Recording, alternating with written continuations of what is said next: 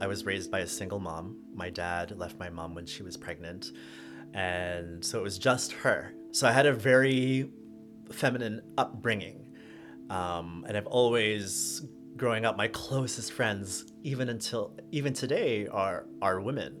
It's something I'm aware of, and I actually have no shame in that. That's something I love women, um, but also it's made me feel very uncomfortable being around, your regular Joe, someone who is more of a lad's lad, let's call it. And because the idea of masculinity for me was always has growing up been lacking, and being effeminate or slightly effeminate, I've often been teased about femininity. So that's Bruce Chung, and this is the Yoga Life podcast.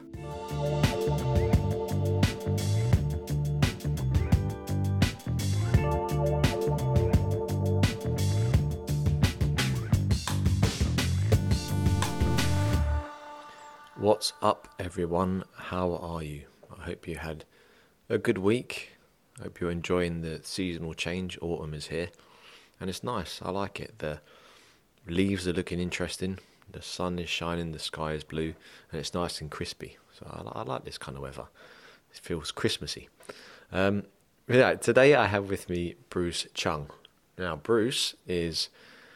Well, I first met Bruce when I was doing my 300 hour with Bryce Yoga. And Bruce was on board helping to support Brian Dice, and we got to learn a lot about him because he gave a talk about his experiences being a traveling yoga teacher. And I thought, wow, that would be really interesting to share his story with you guys, with the Yoga Lifers. That can be the new name of the people that listen to this podcast, if you want. Because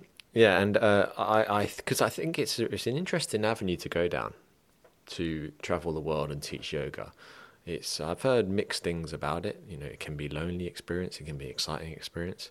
And I wanted to get Bruce's take as someone who's done it for quite a long time now, and see how he transitioned from that into teacher training. So he's got an interesting story because he used to work in the corporate world, and now he's fully fledged, well-established yoga teacher all around the world. I also like the fact that we focus on this episode on masculinity in yoga, and this is an area that interests me in particular, and Bruce has some really interesting insights from his own experience, especially being in different countries and seeing how the yoga culture is in different environments. So I hope you enjoy it. As always, if you do, please leave me a review. If you have any thoughts, feelings, feedback, I always love to hear from people. Someone said to me yesterday in my class they're obsessed with my podcast. I was like, oh man, that's so cool. So I hope you're obsessed as well, but in a healthy way. And once a week is enough. So enjoy, and here's Bruce. Welcome, Bruce. Thanks, Kevin. How are you? I'm doing very well. How are you? Yeah, I'm good, thank you. Am I right in thinking that this is your first ever podcast? That is correct. You excited? Yeah, I'm excited. I'm a bit nervous, but Okay. You're easy to be around. So Thank you, sir. Yeah. Thank you. Well, we've spent the last 10 or so days together, haven't we? Because I've just finished my Bryce teacher training, 300 hours, which you were helping on. Mm-hmm. So how did you come into contact with Dice and Bry? So in 2012, I accepted a contract with a studio called Absolute Yoga Bangkok. And around the same time that I joined the studio, the studio, Absolute Bangkok, partnered with Bryonian Dice. Yeah. Brian Dice were the brand ambassadors for Absolute. And so the weekend that I ended up moving to Bangkok, it just so happened that Brian Dice were also launching a series of workshops with the studio. And that's how I first met them, and that's how our relationship first started to take formation. Yeah. I ended up doing about 1 year in total with Absolute Bangkok. And over that year, Bri and Dice often came to Thailand to teach various workshops and events. And I was fortunate enough to be a part of several of those teaching events, if not most of them, in different capacities. And it was through that year in Bangkok that really help to foster the relationship that I have with them. They're so nice, aren't they? Yeah, God, they're nice, they're Just- inspiring, and yeah. just so real. they really are. Yeah. And was Absolute? Is that Lucas Rockwood? Is that his? Yeah, so Lucas Rockwood ran something called the Absolute Academy, which was independent of Absolute Bangkok, but sort of under an umbrella of sorts. Yeah. Okay, because I had him on the podcast recently. Yeah, of which I listened to. Yeah, That was a great episode. Thank you. Cheers. So let's start from the beginning. Sure. Which beginning? Who is Bruce? Yeah. No, because we've got to know each other quite a bit over the last few days, which has been great. Yeah. And we've spoken about how it's so interesting. There's so many different types of people that teach yoga from all different backgrounds, all different styles, personalities. So you're from Canada, aren't you? Yeah, so I'm from Toronto, and or Toronto. Okay. Some people don't know Toronto. And I would have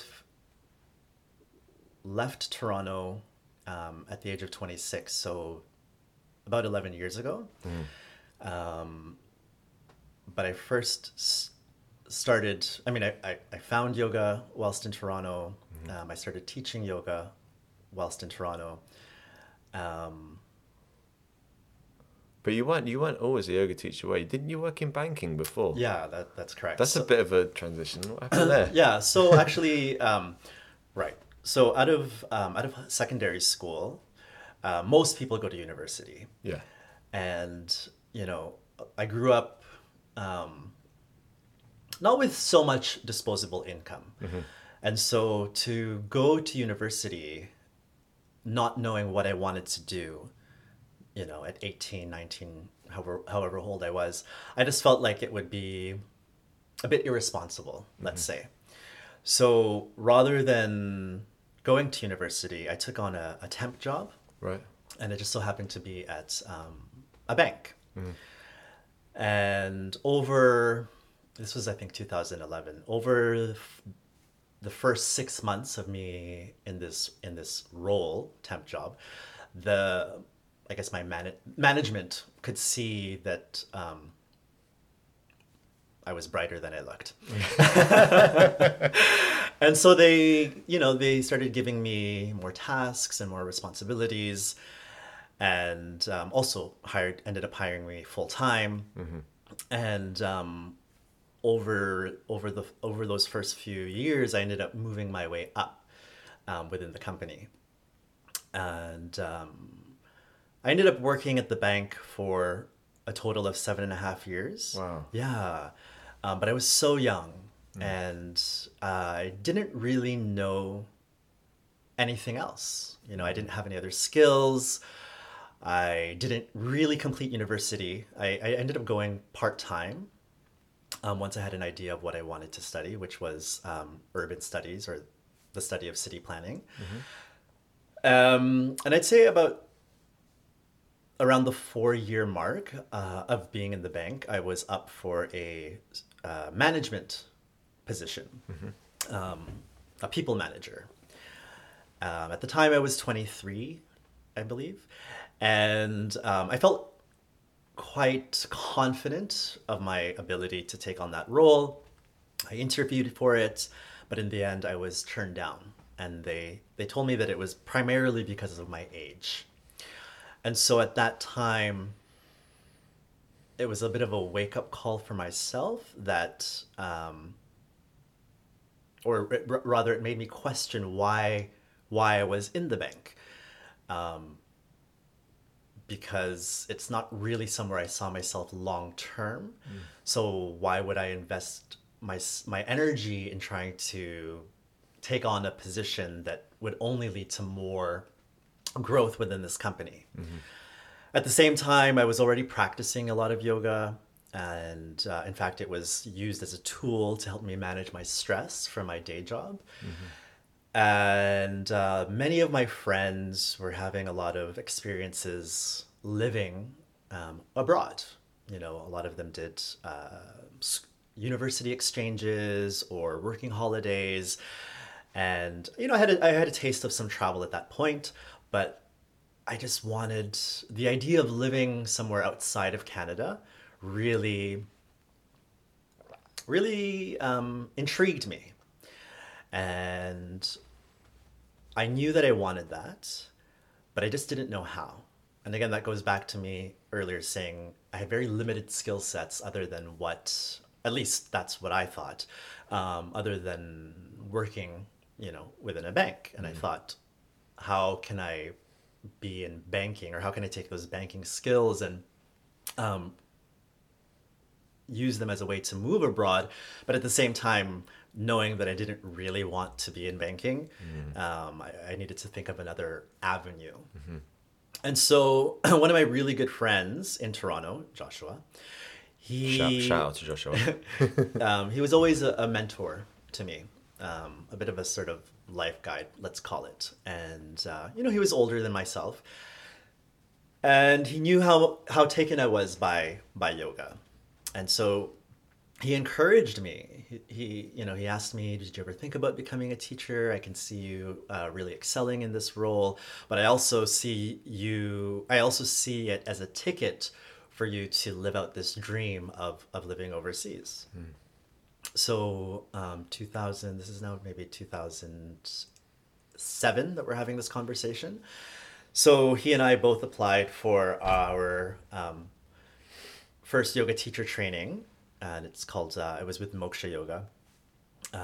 It's a style of hot yoga that's quite popular in Toronto, or rather across Canada, and even these days around the world. And we did that in 2008.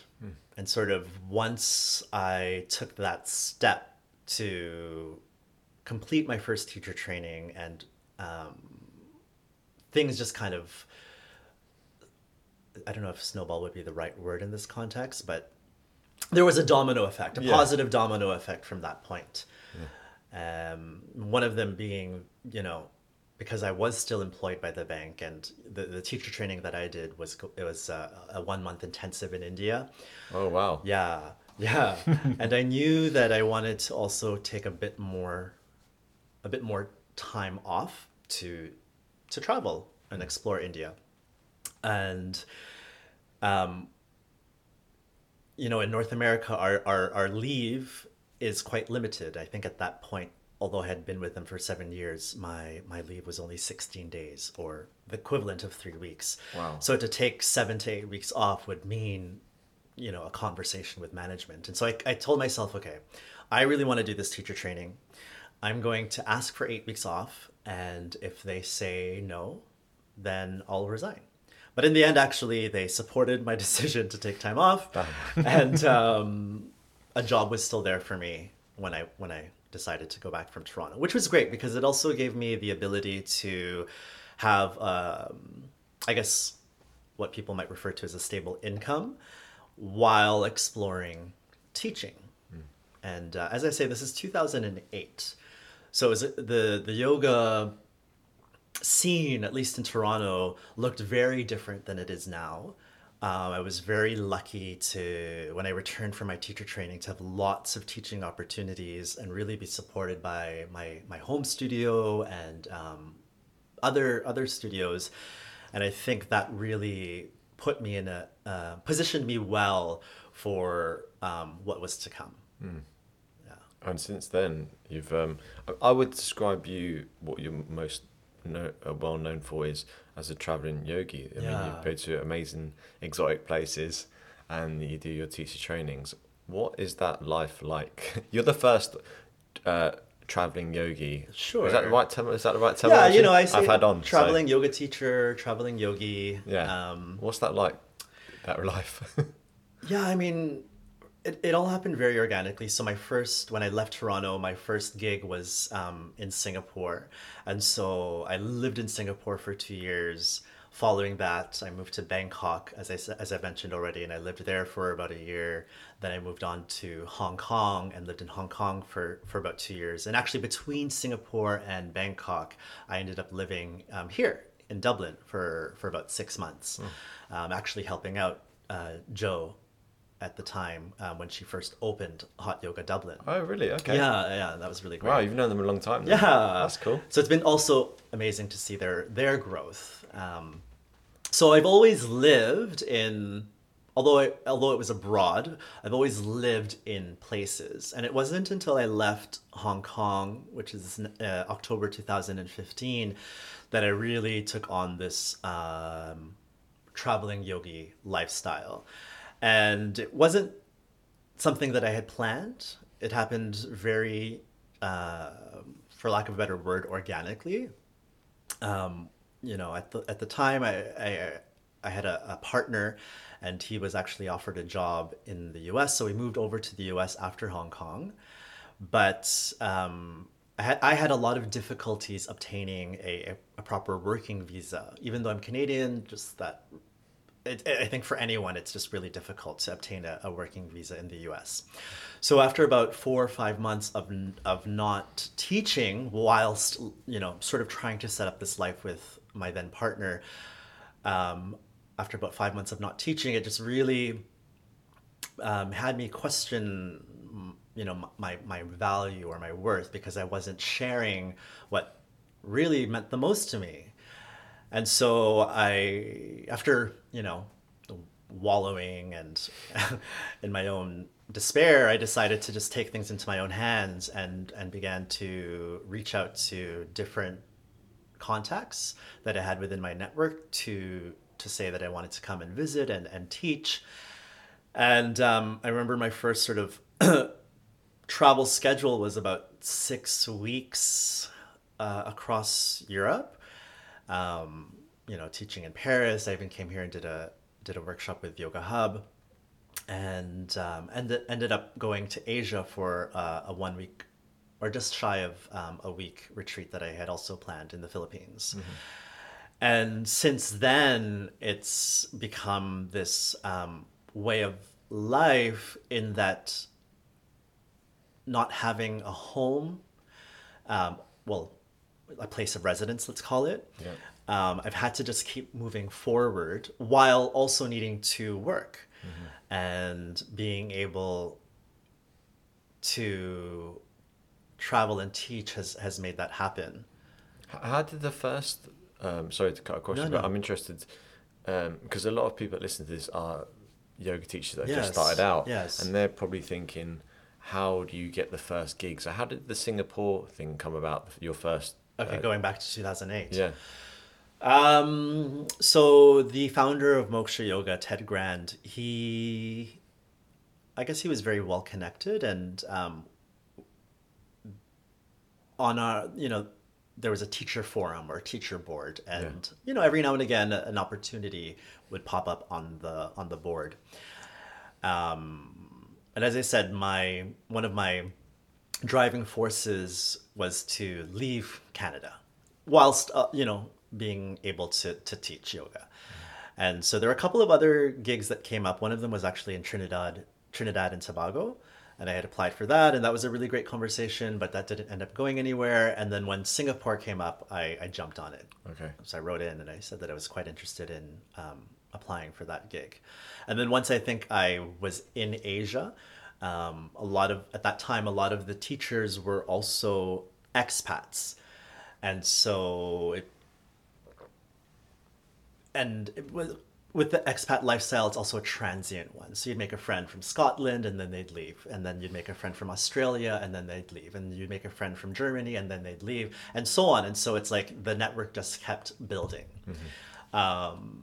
And so when it came time for me to start looking for work and started setting up that first travel teaching schedule, it was relatively easy for me to just tap into my network, but also these were my friends, and I was never really afraid to ask for a helping hand, and I think that also lended itself well to the last I guess 2.5 years.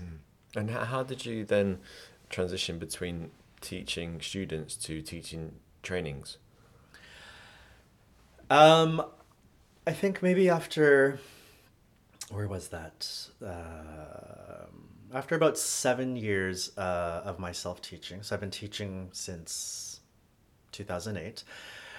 And I think actually even after assisting Brian Dice on their first 200 hour in 2013, I started to feel that I had things that I wanted to share or things that I had to offer.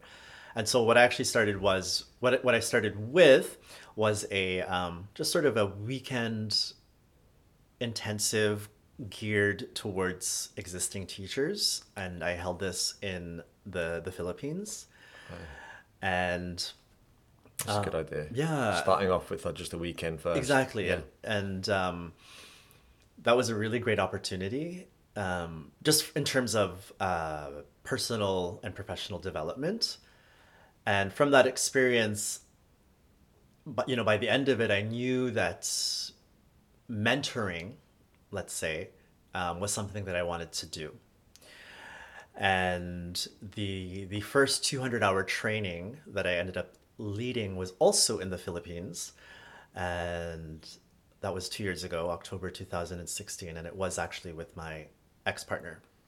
And the great thing with Steve was his background in education, and so when we teamed up to create the course, he took his experience of curriculum building, and I brought my experience with teaching, and we created this teacher course. Okay. Yeah. Yeah. And because you just came back from your teacher training was in Greece, was it? No, that was in Sweden. Oh, in Sweden. Yeah, Where yeah, did yeah. Greece come from? I had a retreat in Greece Okay. at the start of June. Yes. Okay, right, fair enough. So your life is filled with flying to exotic places. Yeah, yeah, and Meeting loads of lovely people. oh, it's great. It's tough. It's tough. It's a hard life. Yeah, I think from one thing I learned, or one of many things from Bry and Dice, is the amount of ways that you can diversify as a yoga teacher, and that you don't have to. I mean, teaching public classes is fantastic, and that is your bread and butter, and that's where you learn the most. But it's great to know that you can do other things, and it's all down to your imagination and going out there and getting it. Yeah. And I think it's what's the most obvious thing to say is Instagram is a way to do that. How, because you have some beautiful photographs Thank you. and great content on Instagram. How do you see that? How has it helped you in terms of your? Because I use the word business, but as we said, as Brian said the other day, you are a business yourself. Really, You're your brand. Exactly, you're your brand. So, for want of a better word, how has Instagram helped your brand, and do you have any kind of examples of that, like collaborations or Okay, yeah, that type of thing? Yeah. In fact, I've always been, always. Before, I was quite resistant to social media. I think it's because, especially whilst I was employed by these big box yoga studios in Asia, I never really felt that I needed Instagram or any other of the social media apps. I have Facebook, of course. And then going back to when I first left Hong Kong to move to San Francisco and explore more freelance teaching, which I hadn't done in, years since I left Toronto, I was aware of the need to create a brand or to put myself on social media and start showcasing my, I guess, abilities and skills. But it's been really interesting to think back, because that was only, where are we now, 2000? That was only 3 years ago. it's been interesting to look back on my own journey on Instagram, and how it's now being used as a tool for me to create different connections with people all around the world. And I think within the last year and a half or 2 years, especially, I've been spending a lot of time down in Cape Town, which lends itself well for beautiful photos because these landscapes are stunning. And I've had, because I've taken photos of myself, using the different landscapes, and I guess through different hashtags, I've been found by a couple of different photographers, excuse me, who have then reached out and said, I'd love to collaborate with you. And so through Instagram, I've had a couple of I've had a couple of collaborations with photographers. Through Instagram, I've also created a relationship with Om Apparel, and that's been really great. I love the work that those guys are doing. It's also allowed me to give some insights into, or it's given me a platform for me to share different thoughts I have on my experiences and how they might. I'm not looking necessarily to inspire people when I'm sharing these posts. I think it's sometimes when I have a realization or an aha moment, and I think, okay, actually, you know what? I think this is something I want to share, because this is something that's happened to me, and in knowing that someone else can probably relate. Yeah, and I think also it's a way of building that connection, that initial connection, where when someone meets you, they have a familiarity already, and they because often in life the small talk can be difficult. You don't know, do I go over and approach that person, speak to them? But the beauty of Instagram is that that's done for you. And there's many things you can say about social media, possible negative sides of it, but I like to talk about the positive sides. And like any tool, it can be used to build something or to destroy something. That's a bad example, but but interesting you touched upon Om there. I would never have thought there'd be a clothing brand for men for yoga. And it's so because I've talked about this before, and a lot of the people that come on this podcast happen to be men. It's just because I know more men than women. I do try and get women on the podcast, but it's not. But a lot of guys, and we've talked about this before, find it awkward doing yoga. They find it kind of embarrassing. Even things like they don't have the right clothing to wear. It sounds trivial, but guys care about what they look like the same way as people care about what they look like. So with that as I think this is a topic that's really interesting. I've got speaking to the mic. A topic that's really interesting is like men and yoga. You talked about the scene in Toronto and how that's changed. How have you seen the whole I suppose growth of men? Is it like more men doing yoga? Because in Ireland it's still very small, but in America, Canada, it seems like it's a lot higher. So what would you say in terms is your impression of masculinity in yoga? Yeah, I mean it's such an it's a interesting topic. It's very relevant. I've been fortunate to travel and see various yoga scenes, or see yoga scenes in various cities, and that often gives me a little insight into the man-woman ratio. And it varies. It really does vary. I am definitely seeing over the years more and more men in yoga classes, which I think is spectacular, obviously being a man myself. But also yoga, it's as this podcast I was listening to last night says, it's a woman's world out there. And also because of that, I think it's amazing. I think that's great. But because of that, it can also put your regular, can I say regular man? That's cool. It puts your lad's lad. It might put them off from coming into that space because it can be seen from the outside as overly feminine, not really allowing space for a man to come in and just be. But I find in more athletic city, what's an athletic city? But like somewhere like Cape Town, for example, which is, it's on the sea and people are living very active lifestyles, similarly to like LA, or even very, will I say urbanized cities? Like, what would you call a city like London or Hong Kong? Like a very cosmopolitan, these very cosmopolitan cities where, of course, there is an emphasis or more emphasis on how one looks. These cities definitely have more body conscious. They have more men in the yoga room, which is great to see. Because in Ireland, and that doesn't surprise me, like in Ireland we're going through that transition now, and I feel that in life sometimes we all like to look at someone else to lead the way or say, oh, that person's doing this, maybe I could do it too.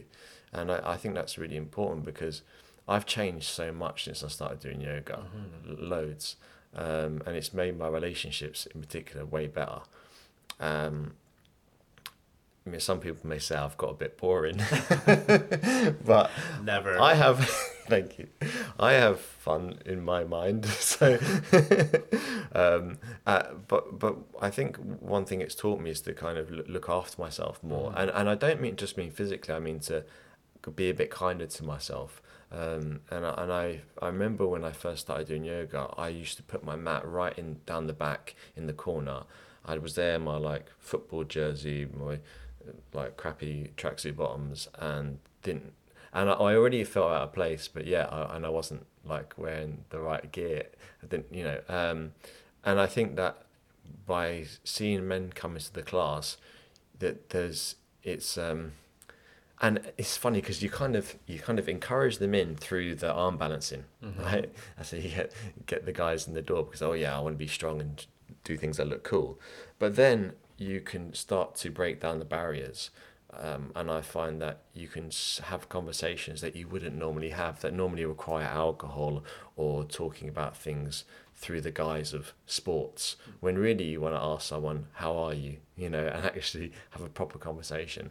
And I actually had a class recently when Anthony Bourdain committed suicide, about a month or so, about 2 months ago now maybe.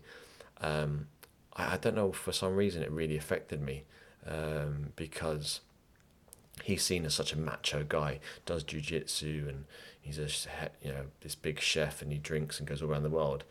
And I remember going to class and I was like, man, I might cry here. I was really emotional. And outside the class, I was chatting to a couple of the guys that come to my class, and we were talking about Anthony Bourdain.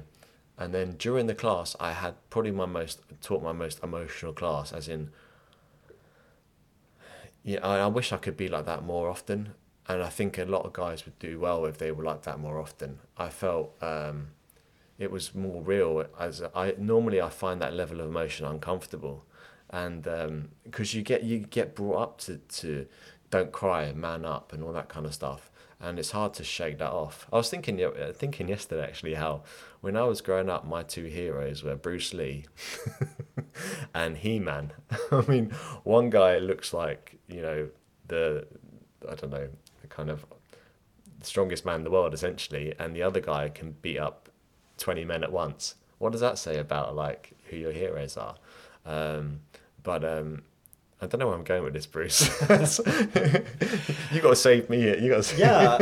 I think, well, first of all, I think yoga, one of the great things that it teaches, fundamentally is the balance between masculine and feminine, or yang and yin. And, when trying to get men through the door so that they can tap in to their feminine side in a space that allows them that without them having to feel judged by their male peers, I think is really important. Because as you say, it does have a lot to do with conditioning. And, I think we live in a very male focused um, society. Would you say that, or not? It's not patriarchal as such, but where a man has to be a man, Yeah. and the subject of toxic masculinity is, I mean, it's a hot topic right now, and how, you look out to the world and you see how is that made manifest, at the same time where women deal with body image issues, men also are dealing with the same. And I can only speak for myself, actually, that when of course all I see are images of bearded men who are, incredibly muscular. I feel that I also feel that pressure to have that image. I'll never grow a beard. Me neither. Me neither, man. I'm not even, and there's no Asian in me at all. And I have no. This is like 3 days of growth. So hopefully this beard phase ends quickly. But at the same time, we stand out more.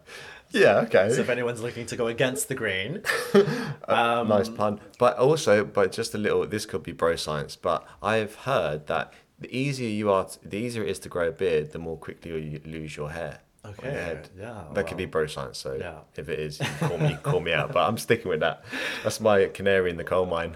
well, looks like we've both got full heads of hair, so I think we're fine. Exactly. You talk about earlier growing up that your heroes were Bruce Lee or and the Hulk, and I just think about my own childhood. I don't know if I had heroes as such, but I grew up. I was raised by a single mom. My dad left my mom when she was pregnant, and so it was just her, and at least for those formidable years. And I was always, because she was on her own, whenever she wanted to go socialize amongst her friends, she'd take me with. And of course, it would always be around other women. So I had a very feminine upbringing. And I've always, growing up, my closest friends, even today, are women. And I feel the most comfortable around women. And it's something I'm aware of, and I actually have no shame in that. That's something I love women, um, but also it's made me feel very uncomfortable being around, your regular Joe, someone who is more of a lad's lad, let's call it, and because the idea of masculinity for me was always has growing up been lacking, and being effeminate or slightly effeminate, I've often been teased about femininity. So because of that conditioning, and it's something that I'm also trying to it's self work that I'm doing, trying to rewire that outlook or perspective. But to be okay as a man with femininity, and having and being tapped in and tuned into your feminine side. And I think through the practice, that's definitely helped me. It's given me the space to explore those facets and my own struggles with the whole masculine and feminine. But I think it's I see, when I look outside of the yoga world, I definitely see this idea of being masculine as something that is very damaging to the psyche of men. If they're not living up to a particular, well, first of all, image of what a man should look like, but also mannerisms. And it's something that, if I think about it, even today, growing up, being teased about my non-masculinity, I see how it still affects me today in the way that I speak. I'm often afraid to actually speak out, because when I say speak out, just like in a room of people, and just share an opinion, because I'm afraid that my voice isn't masculine enough, and you know, if it does come out as feminine, then someone's going to throw not a slur, but a remark that isn't kind. So it's definitely had an impact on me growing up. Not, you know, not being able to embrace my non-masculinity. Yeah, it's you're not the first person to say that. I've heard that from another yoga teacher. I won't say who, but like, and it really struck me. He said in class, "Oh, I finally found my voice," or something like that, and I didn't really get what he was saying. But, and I've heard, you know, another a student of mine who said something similar. It's like, man, you never think of that. You never think of that growing up, because I'm ashamed to say this now, but when you're growing up, the worst thing you can be, or like one of the side things is like, have no friends. Oh, you're a loner, Billy no mates, or oh, you're gay, or that's gay. It's like, because I grew up in, I'm older than I look, or maybe I look old, but you know, I grew up in the 80s, early 90s, and you just do that because it's that group mentality, that group think, and you never think about the other side. There's a very famous rugby player who came out. Is that the right terminology? He came out and he said, like, every time, I remember it really moved me actually. He said every time someone says, "Oh, that's gay," it like cut him inside a little bit, you know, because it made that word negative. And I thought, man, you know, you never think of that on the other side. You just throw words out, but words are powerful. Yeah, very powerful. They really are, and I'm proud to say that. You know, I'm proud to live in Ireland actually, because I think in Ireland we've come such a long way. And I say we, obviously I have an English accent, but I've lived there half my life, 18 years, do the math. And or the maths, as we say in England. And but I've lived there such a long time. I've noticed how we've progressed in the whole equal marriage, or the referendum, and all that kind of thing. Have you noticed that? Because obviously you've visited Ireland, and when you're helping out with Joe and Jane, have you noticed how it's changed in terms of on that side? Absolutely. You know, even in the 10 days that I've been here in Dublin with you guys, I've noticed several same-sex couples walking down the street holding hands, which I think is it's powerful. I think it sends out a strong message that Dublin has created a safe enough space for same-sex couples to do that, and at the same time, even if it didn't necessarily, I think same-sex couples who are comfortable enough in their own skin to want to not feel ashamed to show their love for their partner, regardless of their sex. But because I have seen a lot of that in the last 10 days, and it's actually, you know, even with my last few visits, it's something that I'm very aware of. I think it definitely shows that Ireland is moving in a positive direction with equal rights. But even within the gay community, there's a lot of there's you know, if you go on a dating app, and there's certain phrases that really, again, just keep pushing the masculine agenda. Things like no femmes, you know, which What does that mean? that means like no one, if you're feminine, this person's not interested in you, or mask only, mask being Okay. masculine only. And it's, I think even within the subculture, it really can also it does have an effect on one's ability to feel comfortable with wherever they fall on that spectrum of masculine and feminine. That's crazy. Yeah. That's I have no idea about that world, I suppose. But yeah, I'm a massive fan of Jordan Peterson, and I don't really, he's Canadian actually. Okay. Yeah, shout out. So Jordan B. Peterson, he wrote a book called The 12 Rules of Life. I think that's the right title. And he has become an internet phenomenon through his stance on gender pronouns, things like this. And he essentially, I hope I'm not misquoting him, or I've got his angle wrong, but his angle is that like we should be. I appreciate that you say I want to be called this, but I have the right to refer to you as he or she unless it's illegal to do so. Mm-hmm. But it's it's a topic that like I said I don't know much about, but yeah. I think it's quite interesting when we talk about gender pronouns, and there's a huge movement. I'd say, because I've been between Africa and Europe in the last 6 months, that it is kind of happening, at least within those two continents. And I'm aware of it also because I spent some time in Toronto earlier this year. But there is a big movement around the world with gender pronouns. Mm-hmm. And I definitely, I understand it and I respect it. But in the same regard as, what's his name? Jordan Peterson. Yeah, as Jordan says. I think it has a lot to do with being attached to identity and attached to ego, because what I'm seeing now is if you're not referring to someone as their pronoun, they get offended.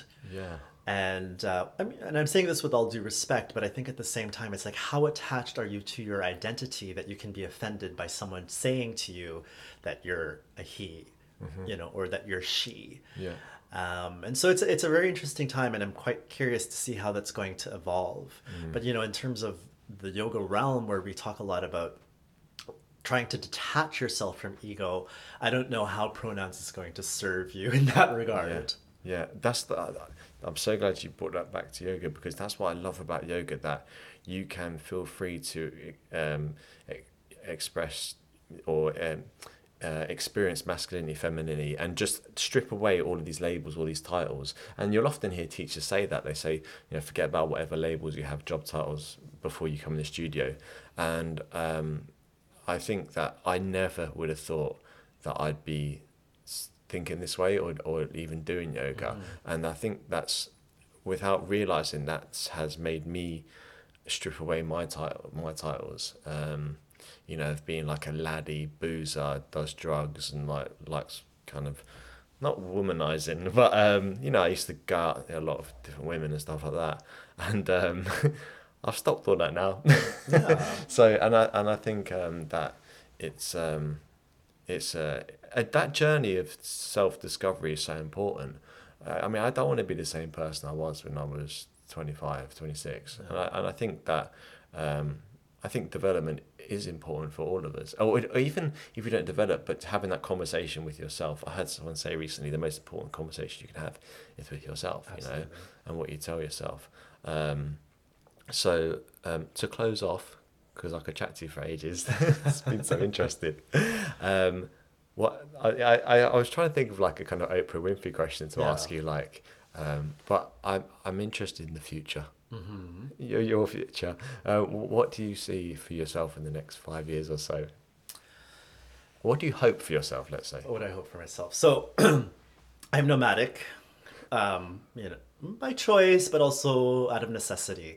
So one thing that I want to happen in the more immediate future is to have some clarity around where home base will be.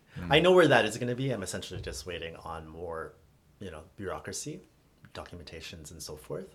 So I really see myself spending half of the year in Cape Town and the other half in Barcelona, as I would use those as bases. I also want to have a retreat space in Spain, where I can host, of course, my own retreats, which I've been doing already, and teacher trainings, as well as invite people to come and do the same. That's exciting. Yeah. And then something to look forward to. And you'd be guaranteed good weather. Which is something I need. Unlike today. No, today's great. It's a good send-off. Yeah, absolutely. So safe flight. Thank you. And thank you so much for joining me. It's been great. That was great, man. Was it? Yeah, because it got better and better and better as well. Did it? I was oh my god, where's this going? No, that's the best way. Hope you enjoyed that one. It got, as always, they always start off kind of very polite, the podcast, and then they get more and more deep. But that's what life's all about, isn't it? Finding the true essence of people. Next week, I have with me Sarah Grogan and Chris McGee. They were over for a workshop here in Yoga Hub, and they came into my little studio, and it was my first time. It's an exclusive. It's my first time ever having two guests at the same time on the podcast. So look forward to that next week, and have a good one. As always, if you like, leave me a review, share with your friends, someone you love, maybe listen to the podcast with your partner. Why not? Instead of watching TV, get away from that screen and get some ear candy. In you. That sounds odd. All right, anyway, have a good week, and I'll speak to you next Thursday. Bye bye.